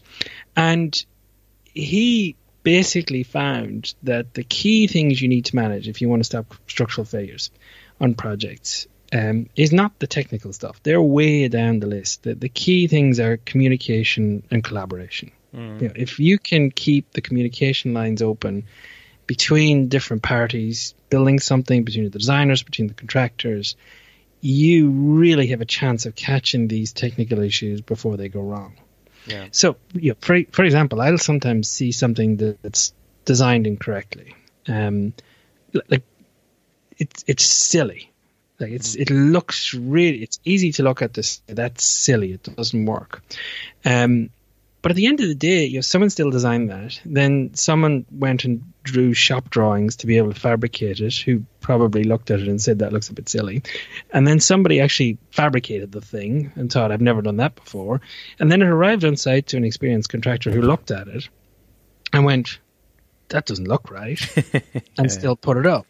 Yeah. So there's a whole, and what we've done in some of these cases is we've siloed people so much. We've cut down the collaboration and communication between people so much that we've shut down those channels, and that's a big problem. The other thing we've done, which seems to be an issue, again, when you go outside engineering, it's sort of general human factor stuff, is that the more you silo skill sets, the more you say you're all structural engineers and you work in that area over there, and you're aeronautical engineers and you work in that area over there.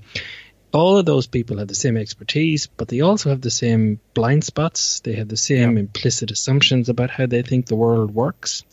And if they're doing a project where one of their implicit assumptions, which to them they're not even thinking about because they're implicit rather than explicit, so therefore they're not subjecting them to critical analysis, they will have that blind spot and they will run into trouble. You're much better at throwing a mechanical engineer into the room with them, and that mechanical engineer is going to say at some point, why is everyone so convinced about this? We're not even talking about this. And you have a chance of making something that's implicit explicit, and at least then you can think about whether you agree with it or not. Yep. Yeah, this cross-domain knowledge transfer seems to be a good idea for two reasons. One subject area always thinks the other one is better. Like when I talk to medical people, they always think, "Oh, the automotive industry, they are so great with safety." And you can have exactly the same statement from the auto guys about the medical people, just because they don't know. So the grass is safer on the other side, right?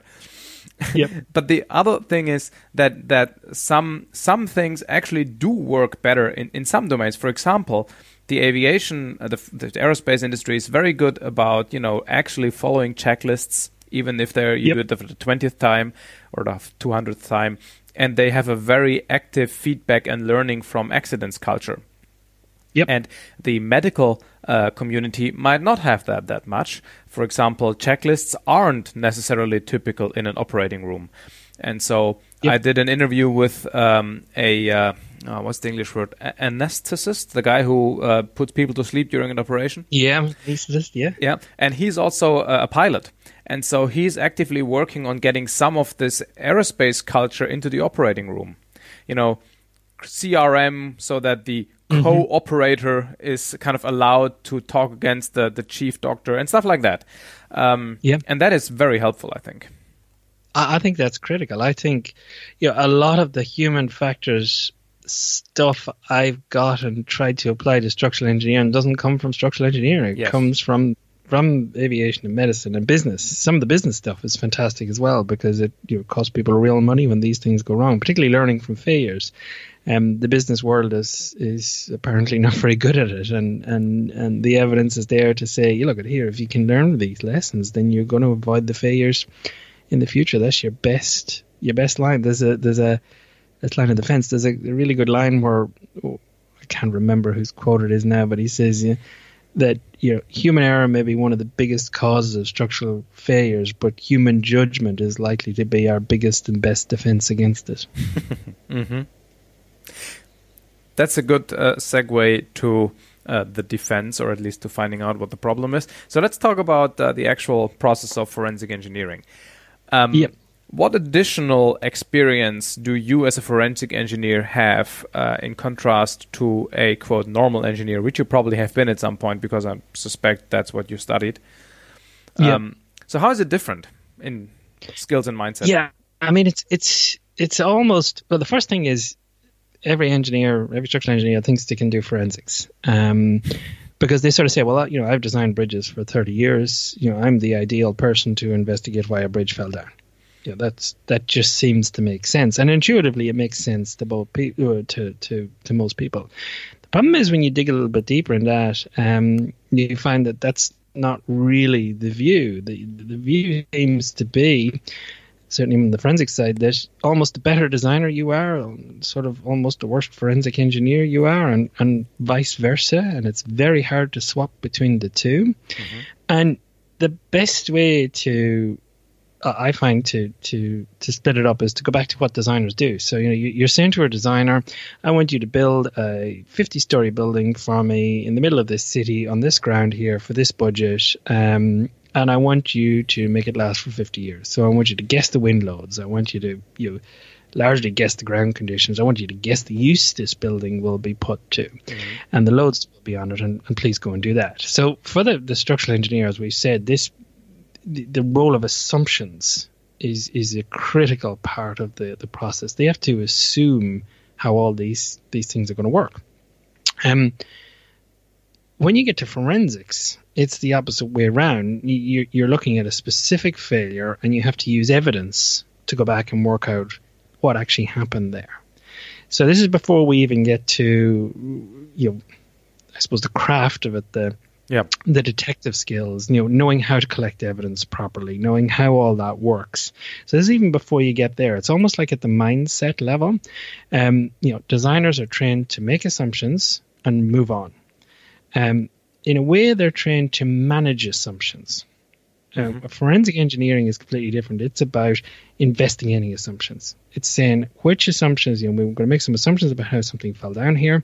How do we collect evidence to back up those assumptions? So design is very much a process of synthesis. You're trying to get a workable design solution for a problem that is within budget, that's economical, that fits where you're trying to put it, and all those sorts of things. So very much a process of synthesis. The forensic approach is much more about analysis. It's much more scientific. And I don't mean that in a better way. I just mean it in a probably a more precise way, that it's the use of science. So you're really using the scientific method when you're doing a forensic investigation. You're forming a theory and you're testing it against the evidence. That's not what you're doing in design, because there's sort of no evidence. Right. You're just making assumptions that follow the standard and get a good building at the end of it.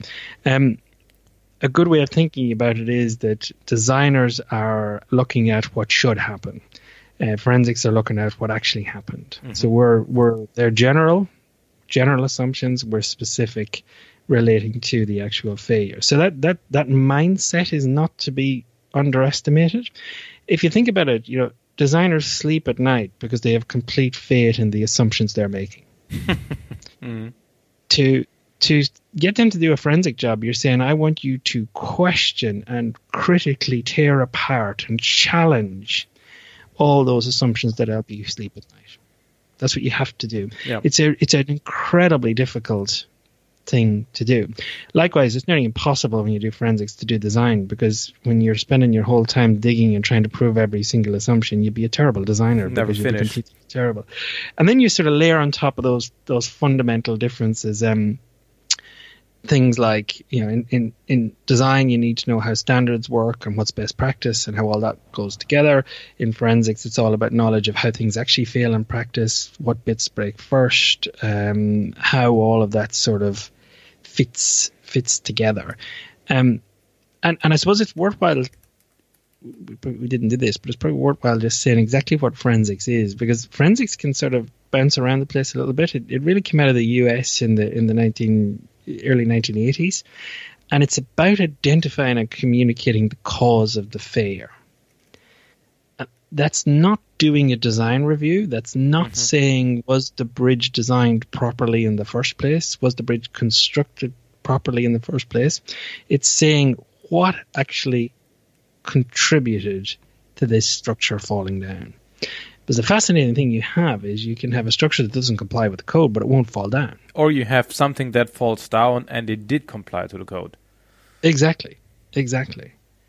So you're after, as a forensic engineer, what happened on the day that caused the failure. And you see it going wrong.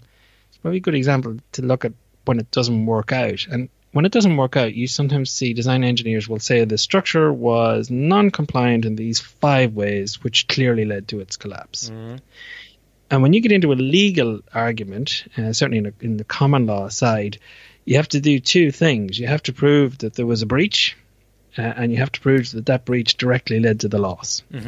And the bit that's not happening there when the designer says it wasn't designed properly and that must have caused the failure is you're not doing the second piece. Yep. You're not doing what we call I break it into the compliance piece and the causation piece. Right.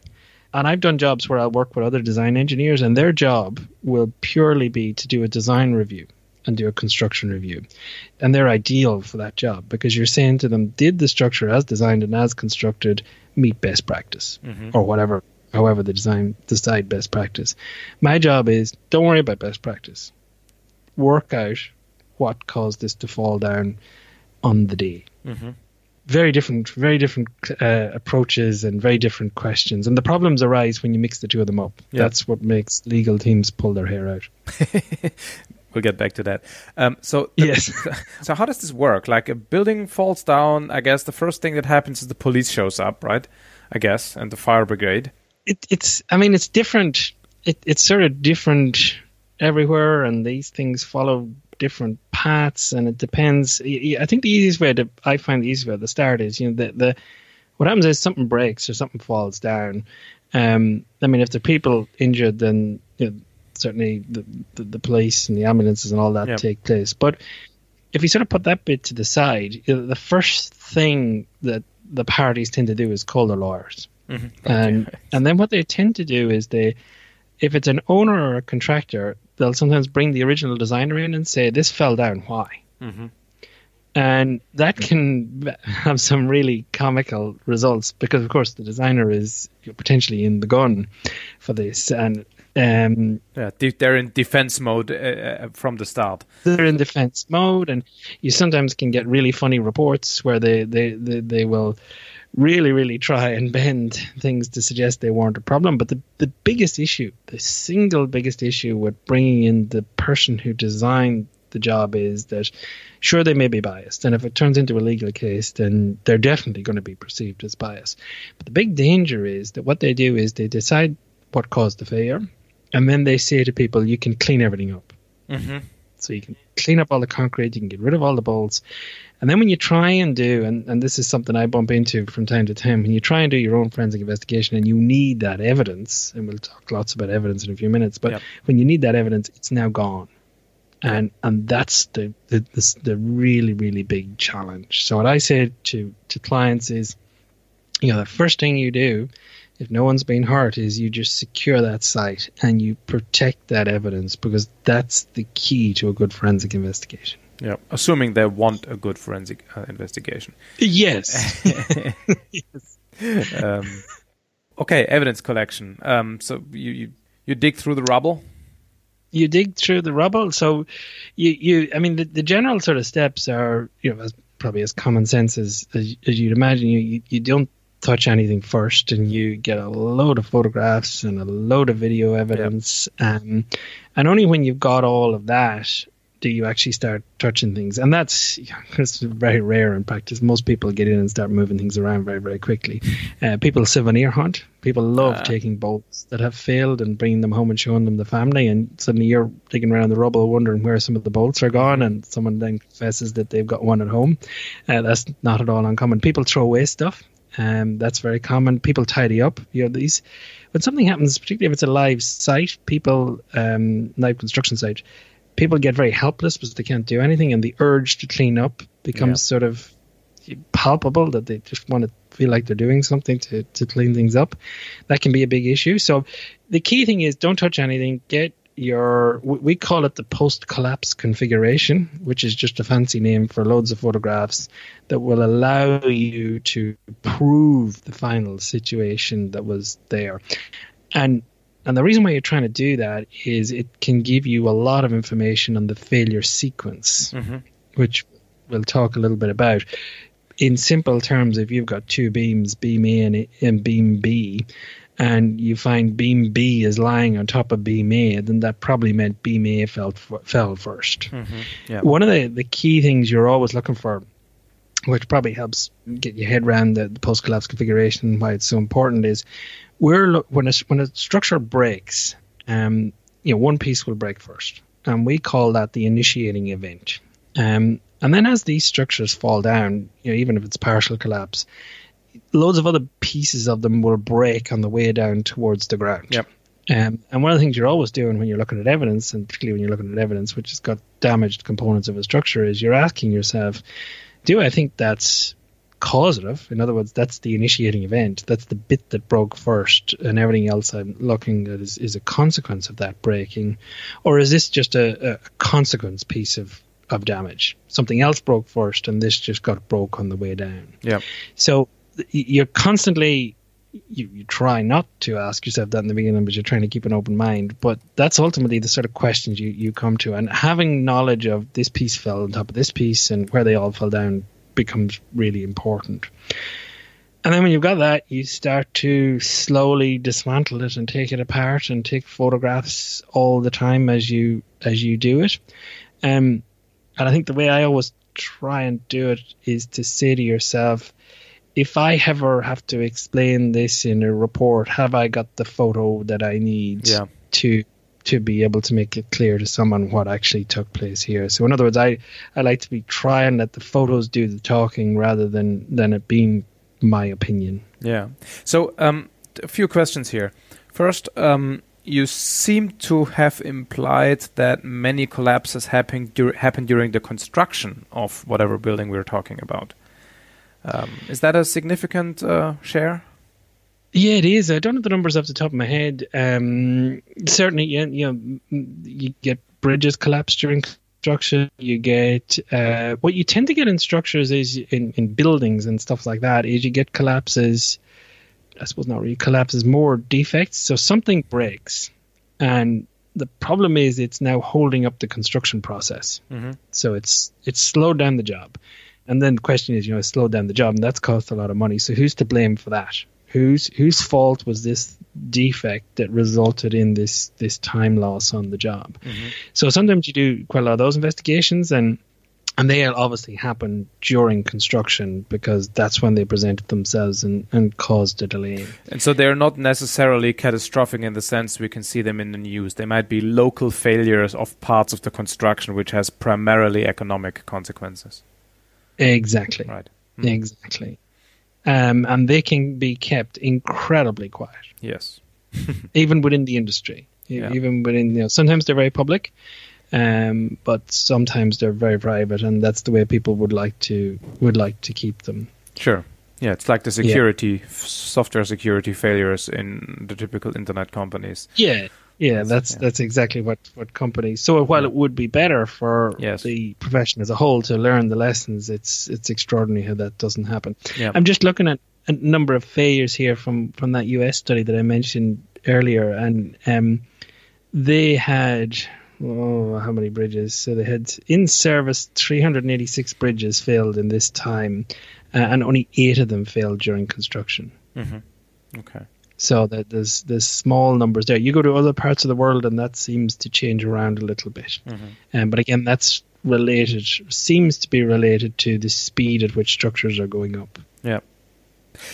So my next question I had was evidence collection is clear, right? You take pictures, so you can derive the sequence of causation. You might collect certain bolts and see how they sheared, for example, stuff like that.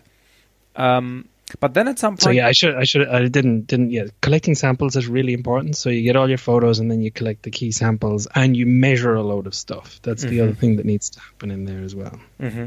But then you have to, if you will, formulate and I use the word consciously, a theory or a hypothesis of how the building fell, right? Exactly, yeah. And sure, that hypothesis is based on evidence, but now you're back to modeling, right? To some degree, because you have to. I mean, you can't prove that something fell first. You can collect evidence and then reconstruct a plausible sequence, right? Yes. The forensic process that we use ultimately is just a scientific method, and as I sort of said in the outset, some professions have refined this even further, and they'd call a version of it root cause analysis, and there's many others as well. But ultimately, they're all the same in terms of overarching concept. You collect evidence, you form hypotheses as to what caused the failure, you then test hypotheses, and you end up with the cause of failure. Yep. What that really means is that you test each of your hypotheses against the evidence you've collected.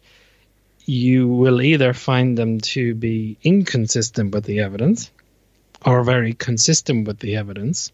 And if you're lucky, you'll have ruled out all of them bar one as being inconsistent with the evidence, and you'll rule one of them as being most consistent with the evidence. Yep. And that's essentially your cause of failure. Now, it doesn't mean you've only got one cause of failure. You could have 2 or 3 things that were necessary to cause the failure. But what you do have is you have one through series of events that took place, and that's what you're chasing. And you're quite right. I mean, the way a lot of these investigations work is you collect your evidence, you form your theory. So let's say one of your theories is the wind speed on the day of the failure was very high, and maybe the wind knocked this piece of the building. So what you'll do is in that case, one of the pieces of evidence you'll get is you'll go to the local Bureau of Meteorology or wherever the information is stored, and you'll get the wind speed, the actual measured wind speed for as close to the site what you're interested in as you can get your hands on. So now you have a good estimate of the wind speed, shall we say. And then you're quite right. You got to go and build a model of the structure, and then you got to apply the wind speed to the model, and the model's going to obey the laws of physics and all that sort of stuff. And then you say to yourself, is the model now telling me that I've got a failure? And if the answer is yes, you then say, and is it consistent with the manner of failure that we see in the evidence? In other words, did this piece break first and then did we get all this other damage? And if the answer is no, it's inconsistent with the evidence you've got of the failure because you've there and you've took all your photographs and you've done all that, then there's something wrong. There's something wrong with your failure theory. And you have to dig in, try and understand what that is. It's basically an iterative process, right? Where you collect some evidence, you form a theory, then there are holes in the theory, you try to find more evidence to substantiate that theory to make it bulletproof. If that works, well, then you're making progress. If you can't find that evidence, you might discard that theory and maybe try another one. Exactly. And there's a few I suppose, key parts to all that. You have to keep it really, really careful. You have to look at a range of hypotheses. So you have to keep a really open mind. Mm-hmm. You have to look very, very broadly. One of the big issues you see in forensic investigations is the investigator gets tunnel vision on something. Yeah. Mm-hmm. So it gets attached to a hypothesis and chases it. And the general rule I sort of have is that, one day you could be in the witness box and you better have considered all the other theories that will be thrown at you by the lawyer because and you better have thought about them and you better have worked through them and proved them to be inconsistent with the evidence. It's almost as valuable to prove a theory is inconsistent as it is to prove that a theory is consistent. Yeah.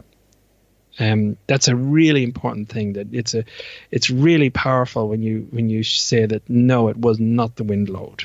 Yeah, and that was not the cause here because that doesn't overload the structure and certainly doesn't cause a failure. So they're very powerful to be able to say those sorts of things and rule out things. How often can you come up with, let's say, sets of theories where one is really overwhelmingly more probable? Because usually probably it's not a yes-no thing, right? It's usually a probability thing. And if you have 3 theories of failure, each with a probability of 1/3, well, then you have a problem. You have to collect more evidence. But how often can you get to a 98-2 ratio? How clear-cut are these things in practice? Yeah, I mean, it's interesting because if you go to...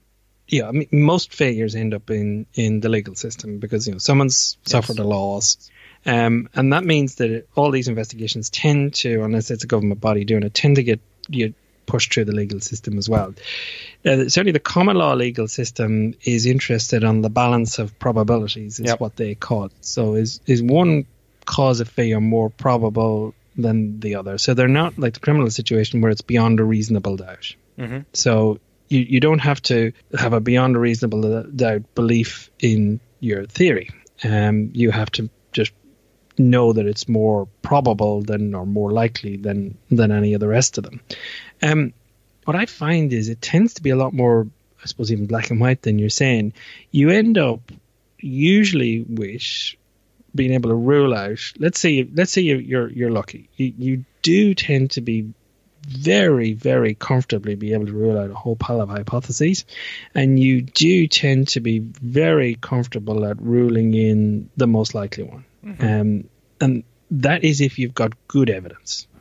So if you've got good evidence and you've done the forensics well, and you've been very careful and you've used lots of common sense as well as engineering in there, it's very common to be able to say, no, I know it's not those, and I know it's this one. The other problem is bigger, where you end up with 2 competing theories or 3 competing theories. And usually the reason why you end up with 2 or 3 competing theories, it doesn't happen that often, but when you do, it's usually because the critical piece of evidence you need to separate them was lost. Yeah. Oh, I mean, what you're saying, it was there at some point, but then it was, quote, lost. Exactly. Mm-hmm. Exactly. And that could be simple as if you had the bolts that failed and you had given them to a metallurgist who put them under a microscope, they could have said there's no evidence of fatigue cracks here, or this is a pure tensile failure or a pure shear failure or whatever it is. And because you don't have those bolts, you may not be able to get to the end. And at that point, you're simply saying, it could be either of these theories, and there's insufficient evidence one way or the other to to point in one direction or another. Yep. It's most common, I find, to get an answer, but sometimes, probably on one or two jobs I've done, I've got to that where you just say, like, there's just insufficient evidence to both are likely, and there's insufficient evidence to rule one in or one out. Mm-hmm. Are you then often, you said before, like, you might be, in a litigation and you better have the argument. So how often are you actually in court acting as an expert witness or as the guy who basically tells everybody what the reason was, what the cause was? Is that part of your job? Yeah, I mean, fundamentally the job is that. So most of the time, I mean, these cases almost never go to court. They get close. And it's usually, I think, because insurers are involved, and insurers know it costs a whole lot of money to go to court, and it's just much better to fight and then settle before you get to that point. But yeah, I've certainly written a lot of reports, and then you get experts on the other side who write a lot of reports and say you're completely wrong, and then you have to write reports back saying, no, actually, I'm right and you're wrong for these reasons. So you get all that argy-bargy over and back, and that nearly always comes down to the assumptions. That nearly always, I find it's very rare in these situations for people to make mistakes in their analysis and all that. It's a fundamental assumption they've made, which may not be specific to this site, and that's again, that comes back to being won and lost on evidence. That, I will say a photo always beats a computer model every single time. If you've got a computer model that says a certain joint breaks and your theory depends on that, and I've got a photo that shows that joint isn't broken, then yes, people tend to believe the photo. And that's why, I'm obsessed with collecting evidence. That's really where you get strong forensic results. Mm-hmm. Is when you get good evidence, and there's a time and place for computer modeling, and I do a lot of that, but it's further down the line. Certainly the first period of time is on site digging for stuff. Literally. Yes, literally it can be digging for stuff, but it's and you have to be really, you sometimes really have to persevere, and particularly if clients are just trying to get on with things, and trying to say, look, if we don't get this piece of evidence, and two expert witnesses are going to spend a lot of time and money speculating in the future on what this could have been. But if we get one photo, then we know what it is. But on whose authority are you there typically? Because, I mean, if you say you have to persevere and convince people to let you do the evidence collection, not clean up, I mean, who are you to tell them, right? I mean, who gives you the authority to say to them, go away, I have to collect evidence? How does that work? Yeah, again, it depends. So sure. If you're hired by a contractor so it's a live construction site, the contractors, something's gone wrong, and the contractor hires you to work out what went wrong. In that sort of situation, you tend to be able to say, well, okay, if you want me to find out what went wrong, I need to do X, Y, and Z, and be here, here, and here, and you got to try your best to let me do that, within reason. Similarly, if you're if it's a completed structure and the owner's now in charge of the structure, then you tend to get a lot of freedom to do what you need to do. It's much more complicated if you're working for a designer in a live construction site and those designers are not getting on the site now. That's a very different situation. So sometimes you really are able to collect the evidence you want, and sometimes it's a lot more difficult, and you just sort of have to just roll with the punches and do the best you can each time. Mm-hmm. How much of your job is digging for evidence versus computer modeling and then writing reports?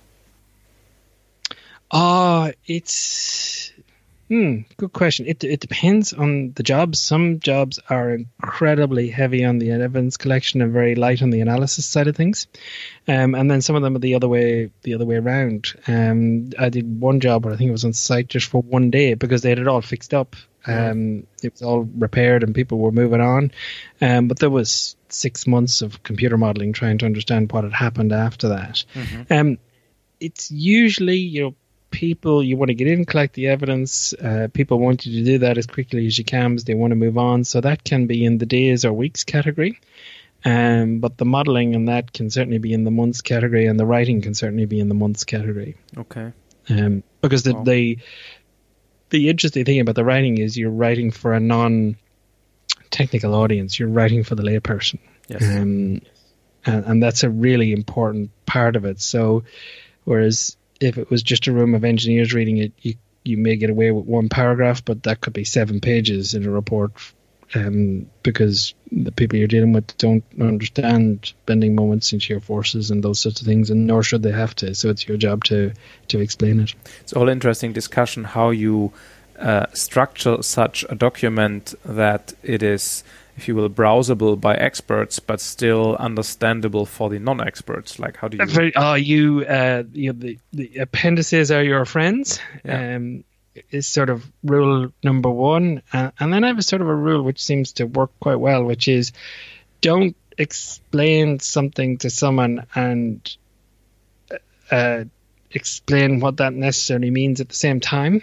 And what I mean by that is that I will start usually with there'll be an introduction chapter, and then there'll be an introduction to the structure, what usually is sort of part 2 or the second chapter, and it will very much say, here is what the structure looks like, loads of photos, and here is what all the bits of the structure are called. So when we're talking about a parapet or an abutment or a pier, this is what we're talking about, and those names won't change through the report. They're definitions now, and these structures are usually designed taking into account wind load and earthquake load, and you step through all of that. And then by the time you get to the next chapter, you sort of say, well, this is how all this comes together, and this is the significance of all these bits.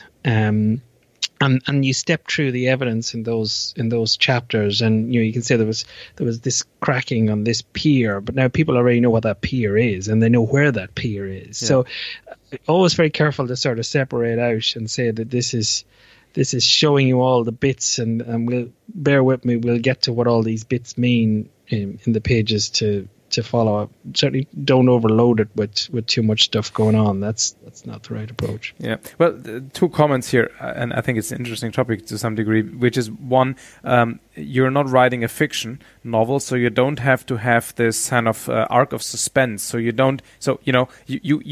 must expect that people are actually going to spend 3 hours to read this, right? Otherwise, that's... Well, you certainly approach from the view that someone else is going to be paid to find fault with it. Yeah.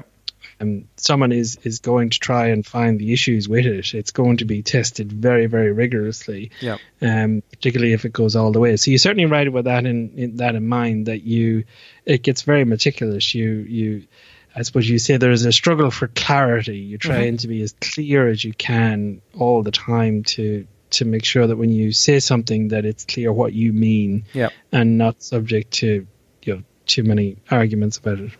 What tools do you use to do the writing? I mean, I could imagine that hyperlinks are very useful to be able to point to that thing you're talking about.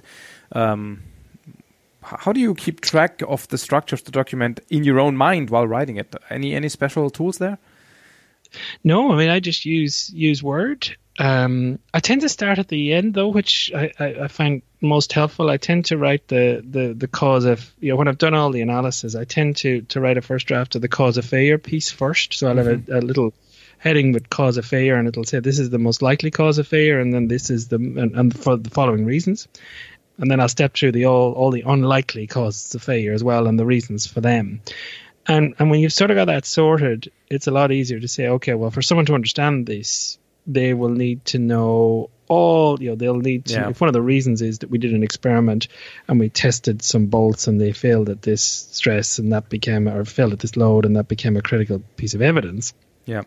That'll have appeared in the little bullet points in, what the cause of failure was, and you say, right, well, that needs to go into the chapter before, so that I've introduced this concept of these tests and what the results were, and then that'll be quite brief. But if you go to the appendices, it's probably got the actual results of the tests, and it's got photographs of how we did the tests, so that the other engineers can go to that bit and find what they are looking for.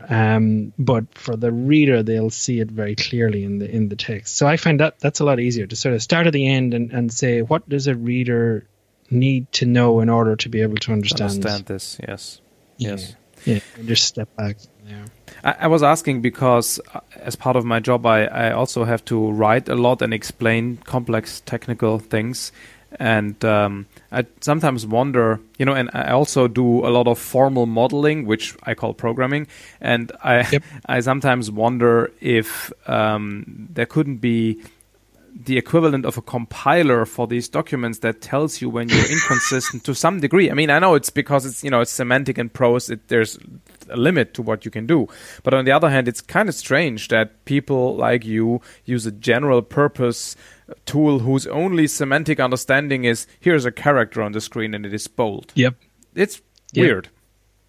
Yeah. I mean, I know there are other people who do this sort of work will use more hyperlinks, and they'll use programs where they can ontologies of all their graphs connected up. So if they want to go and change a parameter, it generates a graph. It'll go run right through the whole system and change the graph from the report. But yeah, I've never sort of gone that far down the line yet. Interesting. Most people don't, and I think that in itself is interesting. Like for example, most software papers written by programmers are written in LaTeX. But you can tweak LaTeX to basically support what's called literate programming, where you basically mix the program and the algorithms you're writing about with the actual writing, and you have this like living document in the same way as UseChest. And you would think that programmers are the kinds of people who might want to do this, but most don't. So strange. And it's interesting. I mean, I do a lot of some of the jobs you do, you get a lot of data. Yeah. And I tend to use Python for a lot of that sort of stuff. Sure. And certainly one of the guys I know, he runs that all the way through to LaTeX so that he can have the complete sequence. But I've only sort of got as far as using Python and spitting out the tables and spitting out the graphs and then just bringing them into Word. Yeah. So when you say do you do this alone, or do you have a team who helps you, collect evidence and do some of the writing? No, I tend to do most of it alone. Okay. You'll bring in people if you need extra help because of time constraints. You'll certainly bring in people if you need expertise that's outside your expertise. So, for example, sometimes you get jobs where they want to know, what caused the failure. I'll do that piece, and did it comply with the relative standards? And you bring in the other engineer who will do that. And sometimes we would write joint reports. At other occasions, you just write totally separate reports. It tends to depend on the job and the client and what people are after. Mm-hmm. There's certainly an expectation in the sort of the expert witness world that they want whoever is going to be the expert witness they tend to like that person to have done a lot of the analysis themselves, so that if they get challenged on aspects of the modeling work or anything like that they can say, well, this is why I did it and this is the reasons why. Mm-hmm. When you are in a court or litigation or an arbitration, is everybody expert enough to have a meaningful discussion about technical matters and models? I mean, you said before that you're writing for a lay audience, but on the other hand, if they challenge you on the modeling, that they have to be to some degree technically versed. Yeah, I mean the barristers will do their homework, and they will work out what they think is right and what they think is wrong, and they will challenge very strongly in those areas. Yeah, it's quite incredible to watch. The barristers are something to watch. They really know how to dismantle arguments. Right. Yeah. Even very technical arguments that are about structural engineering. They're really incredible. And do they do that based on knowledge about the engineering, or do they just find you contradicting your own words? A bit of both. Yeah. Contradictions. They work on that. They work on logic jumps as well. Yeah. So if there seems to be a little gap in the logic, well, why is that? They work on factual stuff. This assumption. All of this analysis is based on this assumption, and that assumption is inconsistent with the evidence we have. You see that sort of stuff as well. So it depends. I've never gone to court myself. It's everything I've ever done has settled before we've got there. Some of them quite close. So I haven't seen any of them in action with me, but certainly you hear the stories of everyone else who've gone through it. It's meant to be quite an unpleasant experience. Mm-hmm. So kind of to wrap up, I was going to ask you whether you are busy, like how many of these things actually fall and kind of collapse. But on the other hand, when you said that it takes days to weeks to collect evidence and then maybe months to model and write, then you don't need that many failures per year to fill up a year, right? No. I mean, I'd only do probably 2 or 3 jobs a year. Yeah. Some years only one, depending on how big it is. So you have to get quite careful about how much work you take on. And you see sometimes people who do expert witness stuff can get caught with that a little bit. They end up doing, they get overstretched, which is a big issue. So you tend to, and I'm a bit unique in the sense that my area of expertise is an area of expertise that naturally puts you in the legal arena. That's, pretty much every job you do is going to go legal, because there has been a failure and there has been a loss, and those things tend to go legal. So it depends. I mean, the short jobs, some of them can be very quick. They can be a matter of weeks. But I mean, a lot of the stuff at the moment is sort of 3 to 6 months by the time you get in and really understand what's taking place. And I mean, I should say the sort of stuff I get involved in is a bit unique as well.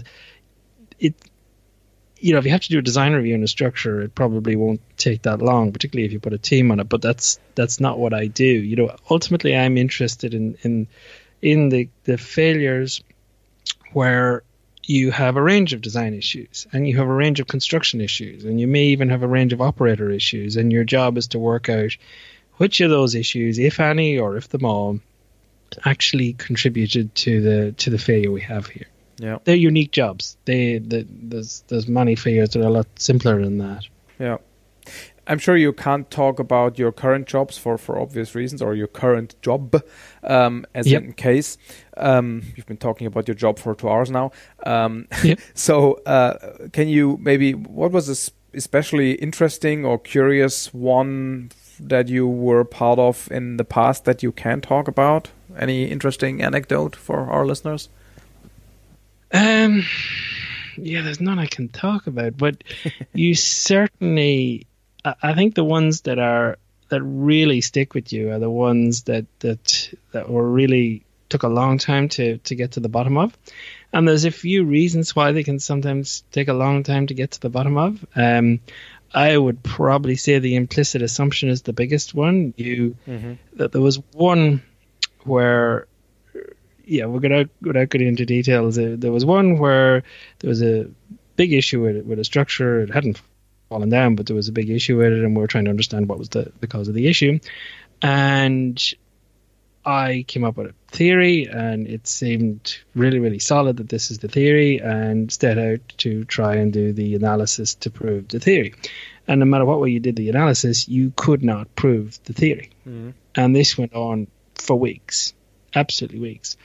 And had a meeting coming up with the client, and I remember very vividly, it was a Sunday night, and I think the meeting was on the Tuesday, and I was just sitting in the office on a Sunday night because that's how bad things were going. And you sort of go, this is a disaster. I have no idea what's going on here. And then you sort of realize, no, hang on, something really, really valuable. After a fortnight of trying to prove this theory, you haven't been able to prove it. Which means there's something incredibly wrong with the theory. And when I've done this in a few jobs, you stand up at the whiteboard and you put a line down the middle of the whiteboard and you write evidence on one side and you write hypothesis on the other, or assumption on the other. And then you write down everything you know.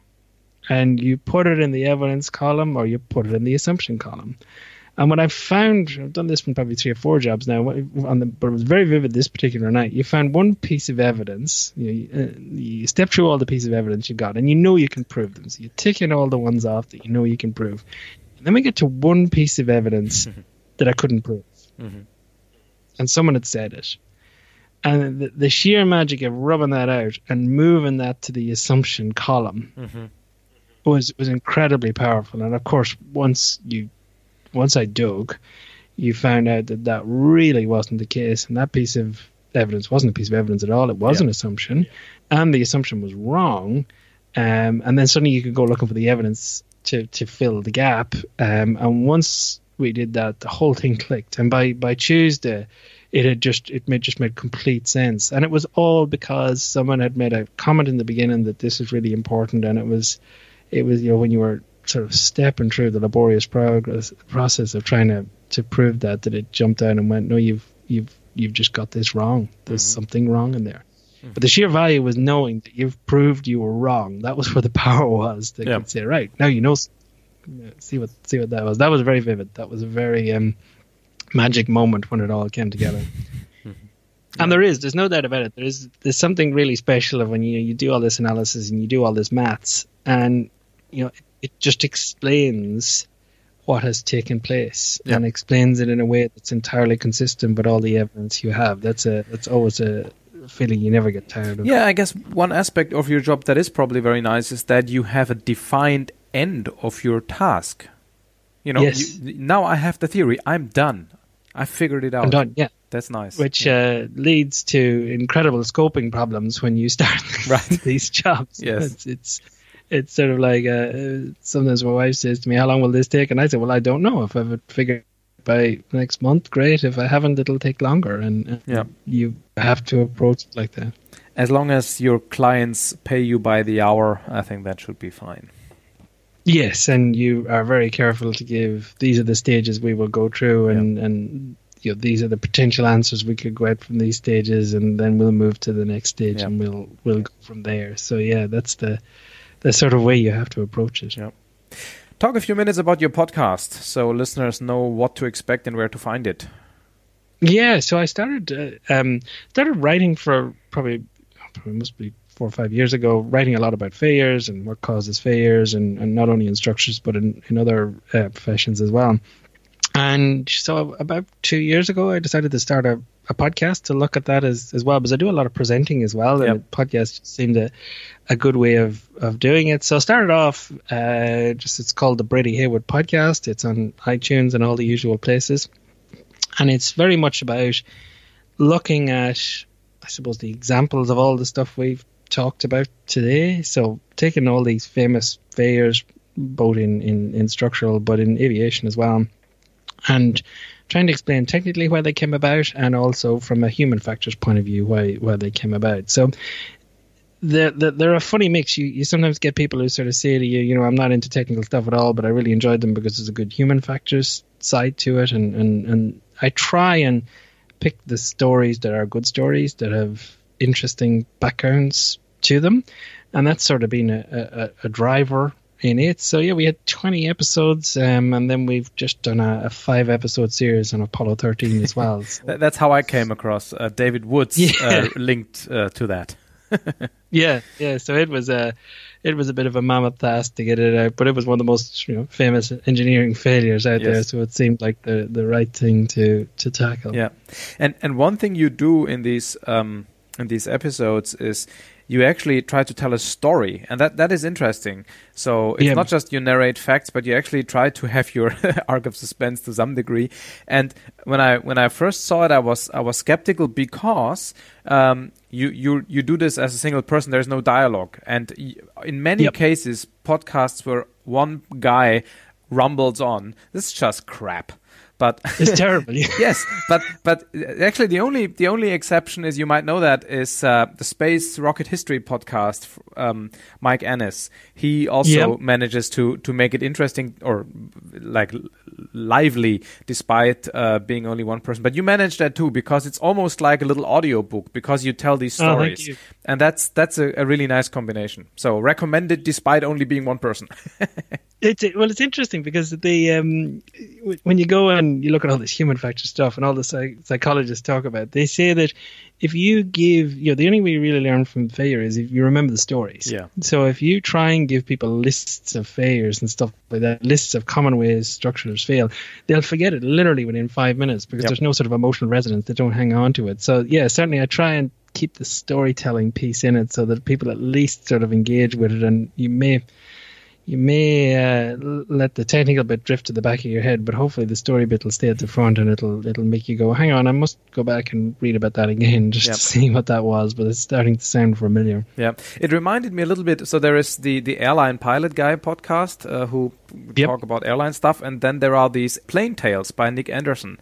It's like a mini story like inside the podcast where he talks for 10-15 minutes about a story from aviation. He actually scripts those. He writes these down, and yours reminded me a little bit of that. It's like it's an emphasis on story and narration and not just about the hard facts, and that makes it work, I think. So anyway. Well, thank you. Yeah, certainly enjoyable. A lot of hard work, but yes. it's enjoyable. I was going to say, it must be quite a bit of work to script these before you record. It takes a long time. I think the Apollo 13 script took 18 months, roughly. Yeah, and they're not working full time on it, but you're doing a real job and working around. But I mean, the scripts for it came out around 45,000 words overall for the 5 episodes. That's a lot of work. Yeah, it took a long time. I mean, if I had known if it was going to take that long, I wouldn't have done it. Yes, well...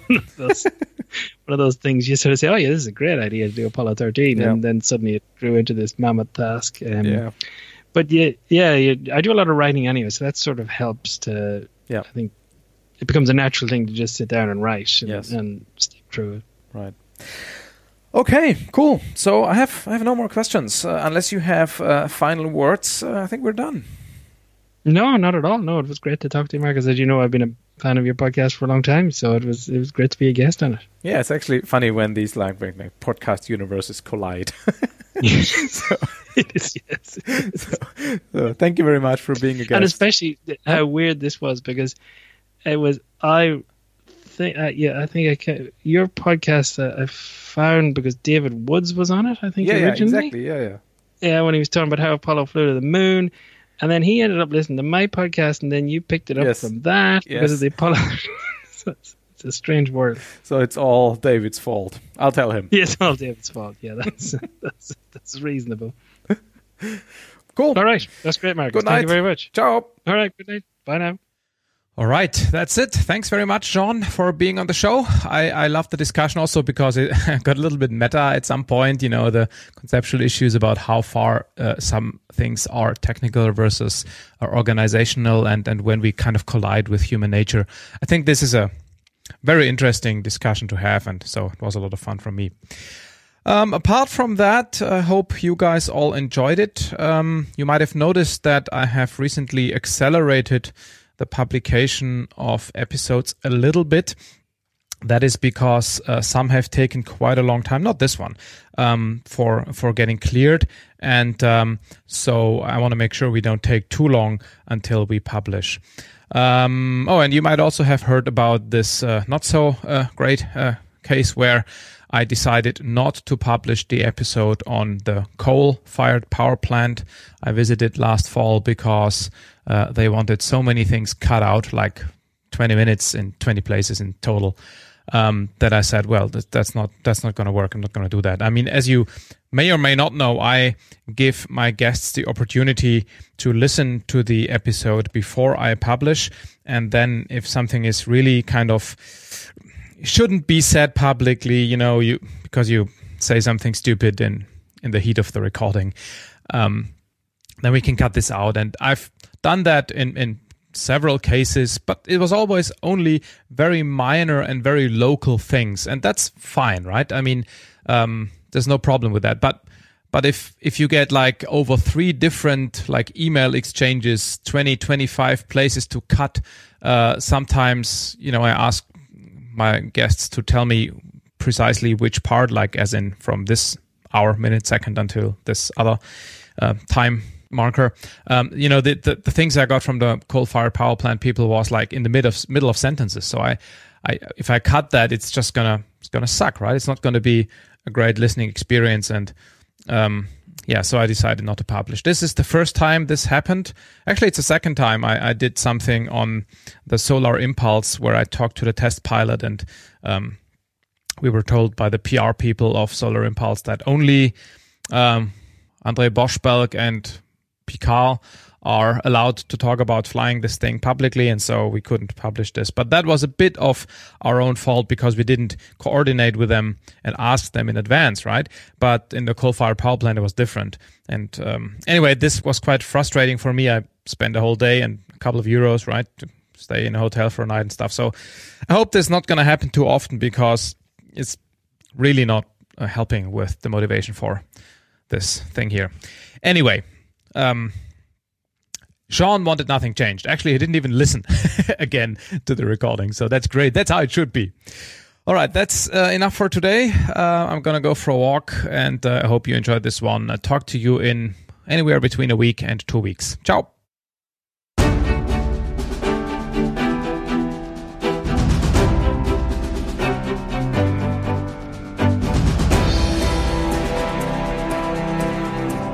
Hello, Markus here for Omega Tau.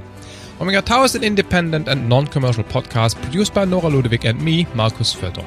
We are on the web at omegataupodcast.net. You can also find us on Facebook, Google+, and Twitter under the handle Omega Tau Podcast. We love to hear from you through a comment on the website, a post via our social network channels, or via an email at feedback@omegataupodcast.net. We also always appreciate recommendations of Omega Tau to your friends directly or through social media. Omega Tau is licensed under the Creative Commons Attribution, Non-Commercial, Non-Derivative License 3.0. This means that you can freely share the content, but you cannot use it for commercial purposes, and you cannot distribute derivative works. You always have to attribute the source, omegataupodcast.net. Any quotations or citations of our work are perfectly fine, of course. For more details on the license, see creativecommons.org. Thank you for listening to this episode of our podcast, and talk to you next time.